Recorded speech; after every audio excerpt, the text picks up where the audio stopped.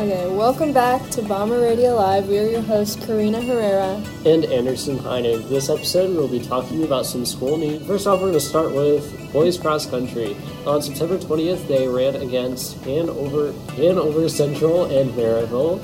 And on September 24th, they placed second against many opponents with 126 points at the Culver Academy Invite.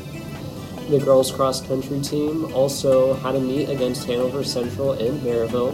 On September 24th, they placed 10th place against many opponents with 267 points at the Culver Academy Invite. Okay, varsity football played against Lafayette Central Catholic on the 23rd. And girls' golf went to regionals on the 24th of September and placed 54th with 104 points.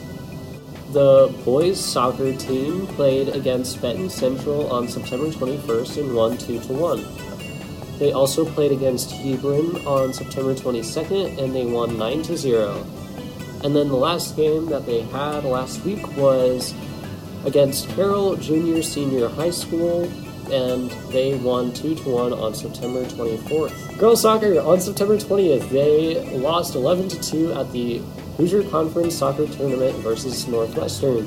On 22nd, they lost 4-2 in the soccer tournament, and then they also lost 1-0 on September 24th. And then on September 26th, they played against Morgan Township High School. Boys tennis, for senior night, they won 5-0 against Lake Station on the 20th. And for girls volleyball, on the 20th, they played North Judson San Pierre High School. And on the 22nd, played Tri-County. And on the 26th, played North White. And lastly, we have the marching band. The Bomber Brigade marched at KV on September 25th. They got a silver rating with a percussion achievement. That is it for this episode. Please follow our podcast on Spotify and Apple Podcasts. Watch our videos on YouTube. Our YouTube channel is Bomber TV. We also have an Instagram account, and you can follow us at RC_Bomber TV. Thank you for listening to Bomber Radio Live, and we'll be back with another episode next week.